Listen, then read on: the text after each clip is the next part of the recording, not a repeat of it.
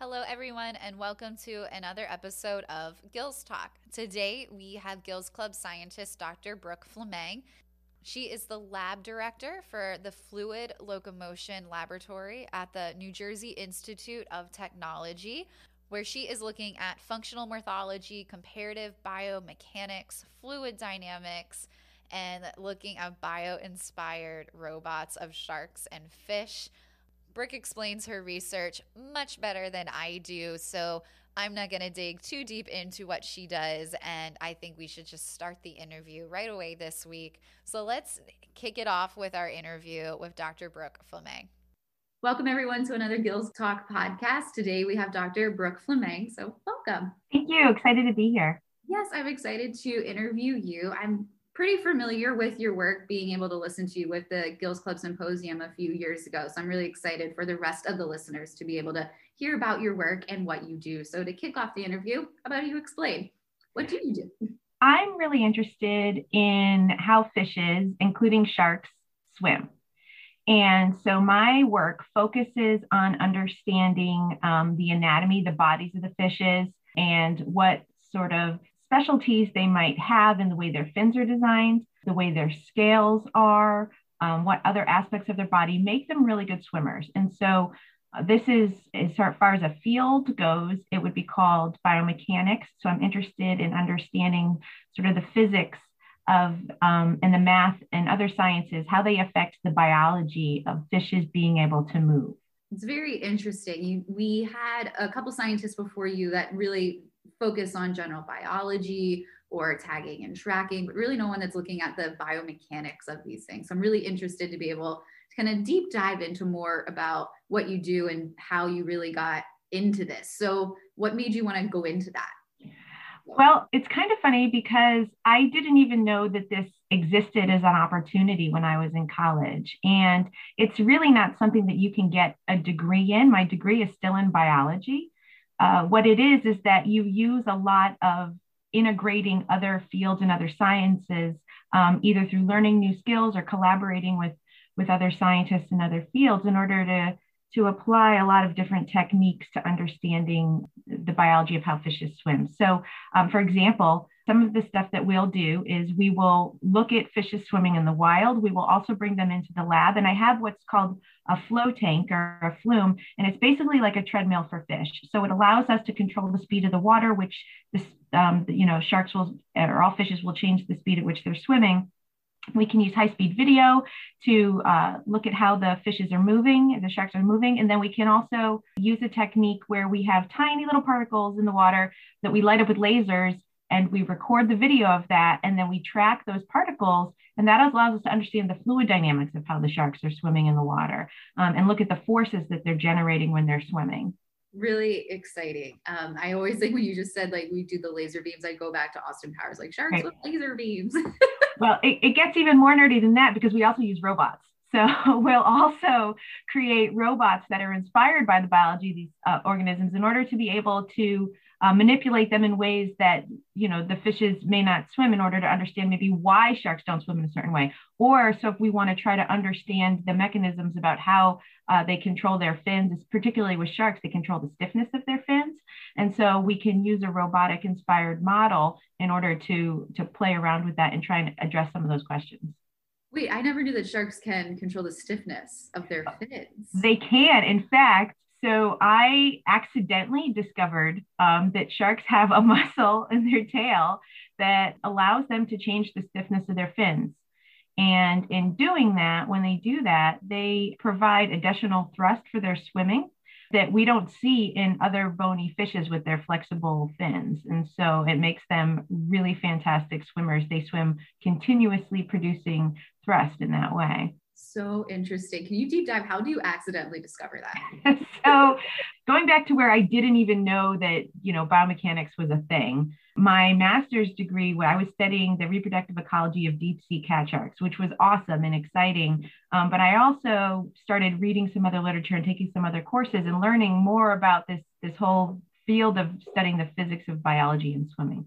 And so I took a summer course at Friday Harbor Labs, University of Washington, on fish biomechanics to try and have like a boot camp session to learn more about this. And while I was there, we had caught some dogfish, and they were starting off the course with this sort of like kicking off anatomy type dissection thing. Now, I had dissected, thousands, and that's not even hyperbolic. I had literally thousands in the course of my master's degree of sharks, and I felt fairly comfortable with the shark dissection. And if you look at any textbook for dissecting animals in the shark section, they focus on the head muscles and jaw, because that's the interesting bitey parts, right? And then the only body muscles they might show is a little bit of the side flank section to show you how fish have these cone-shaped myomeres for swimming. And that's it. And so I did those relatively quickly because I was really familiar with those, and everybody was still dissecting. So I got curious and bored, which is an exciting combination as a scientist, and just dissected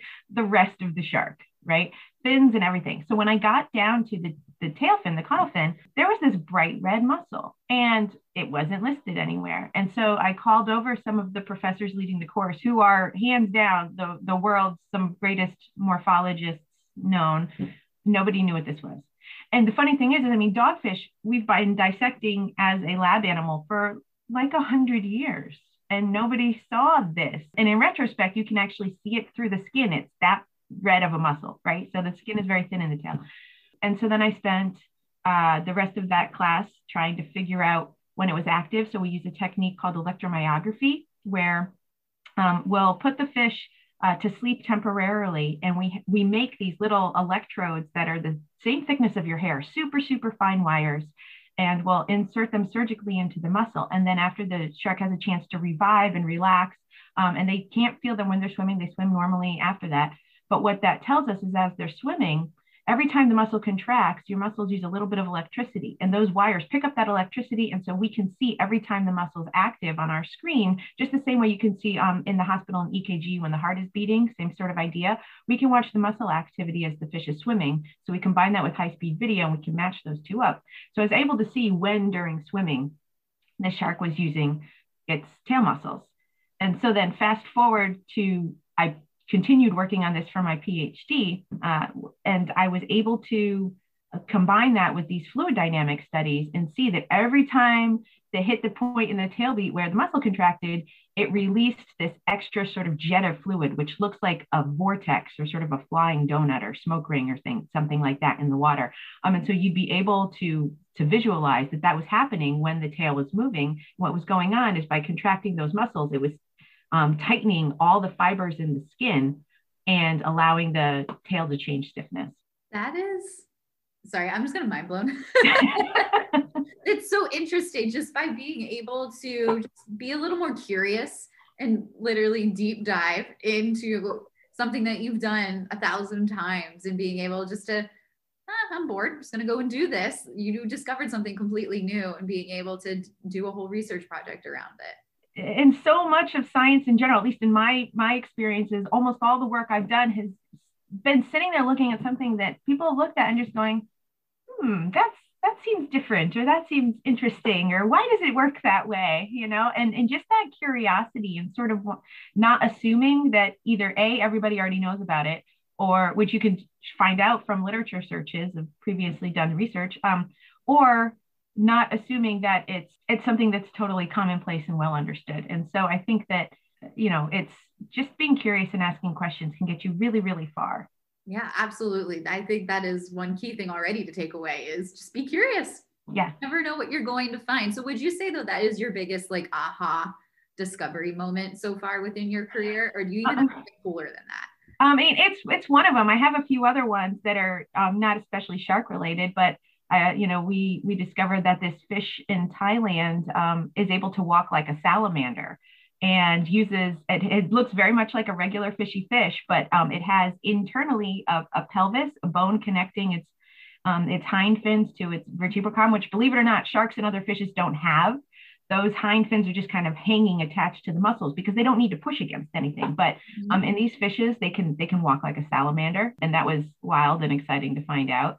And then a lot of other work I do, which sort of relates to sharks, is studying remoras and how they're able to attach to things, including sharks. And so a lot of the discoveries with with that particular fish have just been in doing some closer dissections and looking a little bit more closely at things that people hadn't before. Really cool work. But I think with everything that you've been going and talking about so far, I can just imagine the line of challenges that you might face in being able, I mean, sharks and laser beams, putting in really like hair thin electrodes, am I saying that? Yeah. Yep. Into a shark. I mean, I can just imagine the challenges that you might face is doing those things. So what are some of those challenges? Yeah, definitely it can be tricky. I mean, part of it is being fortunate enough to have the resources to do the kind of work that I want to do. So, being able to get professor position where I had access to things like flow tanks and being able to get the laser systems I wanted and everything was really important career-wise for that. It's always tricky to write grants. And so that's a big part of it too, is to have the funding and to bring in the students to help work on some of these really exciting things. But then skill-wise, it's hard to learn a lot of these things that you wouldn't normally think necessarily relate to your work. Personally, for me, I got really lucky that I had a nonlinear path. It was never my plan to go in sort of the directions that I have, but it's all worked out. And what I mean by that is, so when I applied to master's programs and I didn't get in right away, I have a really high tenacity at setting up, very tenacious. So I crashed graduate school. So I didn't get into some master's programs, partly because my undergraduate didn't give me a lot of research experience. And so I was trying to gain research experiences. And so I decided that there was a program that I really wanted to attend at Moss Landing in California. And so I transferred. I was working as a paramedic at the time in order to have a paycheck. And I transferred cross country and just started taking classes. And then they decided that I wasn't going away and I had already started my thesis. So they might as well accept me into the program anyway. But in the meantime of doing that and working as a paramedic to support myself through grad school, I learned a lot of surgical techniques. And so I was able to very quickly do things like insert electrodes in fish, which is much easier than, say, starting an IV in somebody who is worried about it, So it actually ended up, it's funny, the sort of the skills that you can gain along the way, just in whatever life sort of got you to where you're going. Mm-hmm. It's so interesting how just everything connects in some way that, I mean, if you would ask someone just walking down the street, how does a paramedic and a shark scientist fit? And be like, it doesn't. So it's so interesting that even though you don't have that linear path, but your path still led you and gave you that experience to where you are currently. So yeah. Very interesting. But when you are talking about different things, like you said, you went to be a paramedic first to pay your way through grad school, this path isn't linear, but is there things that you didn't really expect along the way of becoming a scientist and being in this field? Yeah, I mean, I think one of the things that I didn't expect was I coming through high school and undergraduate education, thought that as a scientist, like you ask a question, they make it very clean and tidy. Like you pose a hypothesis, you set up an experiment, you do the experiment, it gives you an answer, write it, send it, submit it, done. Every question I ask, even before I've answered it, I've got like 5 more questions. So I feel like, you never entirely answer anything, because the more you learn about something and the more you learn about how that thing relates to other things, then you just have a million more questions. So it's not like a clean, neat, tidy package where you just do the thing and then you're done. And then you have to come up with another thing. It keeps growing exponentially. And I didn't know that at the time, but I love it. I love that part about it. It just keeps everything so exciting.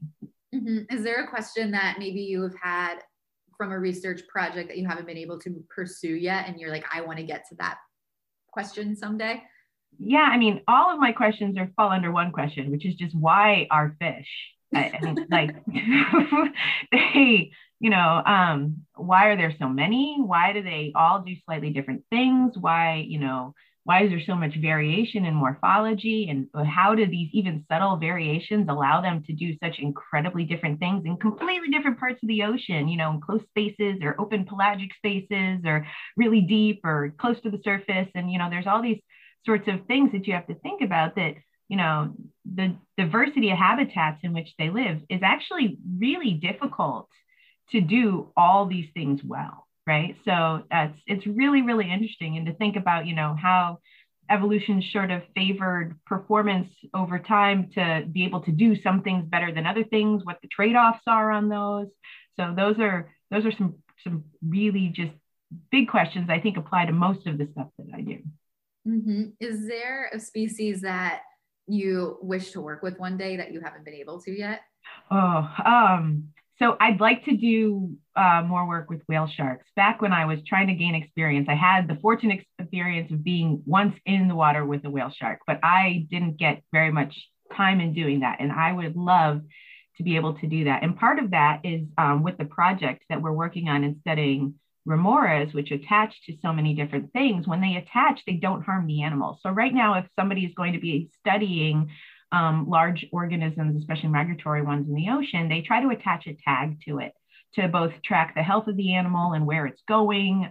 And so those tags are attached in a couple different ways, one of which is with suction cups, which can fall off kind of right away within 24 hours. And the other one is to either poke something through the skin, which over the long term is not always the best for the animal. And so what I'm hoping to do is to create a tag based off the remora, and we've got pretty good headway on this so far, that will allow for attachment more on the order of weeks to months, and so not cause any skin or tissue damage to the animal. And so whale sharks is one of, I have a group of collaborators we've recently started working with that are hoping to use these tags in the future. That's so incredible. To be able then to use something that we can just learn from in our general environment, and that evolutionary, just evolution, I guess. Yeah. And to be able to take that and apply that to be able to learn more about all our big moving species in our oceans. I can't wait to hear more about that once you are able to fine tune it and be able to see how it all works. Yeah, I'm really excited about. So far, our prototype disc is working really great, and we're hoping within the next year or so, we have collaborators who are already interested who work on white sharks, tiger sharks, whale sharks, mantas. And so these are, all big species of interest that I think if we could find a non-invasive way to follow them, that would be really, really great. Yeah, that sounds awesome. With everything that you've been saying, you have lots of different collaborators that you work with outside of your university, and then also within, but who's your best resource that or maybe there's multiple that you work with, that you go to? Yeah, I mean, honestly, the collaborators are huge, and the members of my lab are huge, because one of the best things we can do is just talk about things. There really are no bad questions, right? And the likelihood of you being the first to ask the question, or at least kind of think about it, I mean, you might be the first to verbalize it, but there's probably somebody else who was like, oh yeah, you're right, that is weird. And why didn't we talk about this before? So don't be afraid of asking questions. There really are no bad questions. And so having the chance to sort of throw things out there and bring together knowledge that other people might have on a situation is, I think, in itself one of the most valuable things.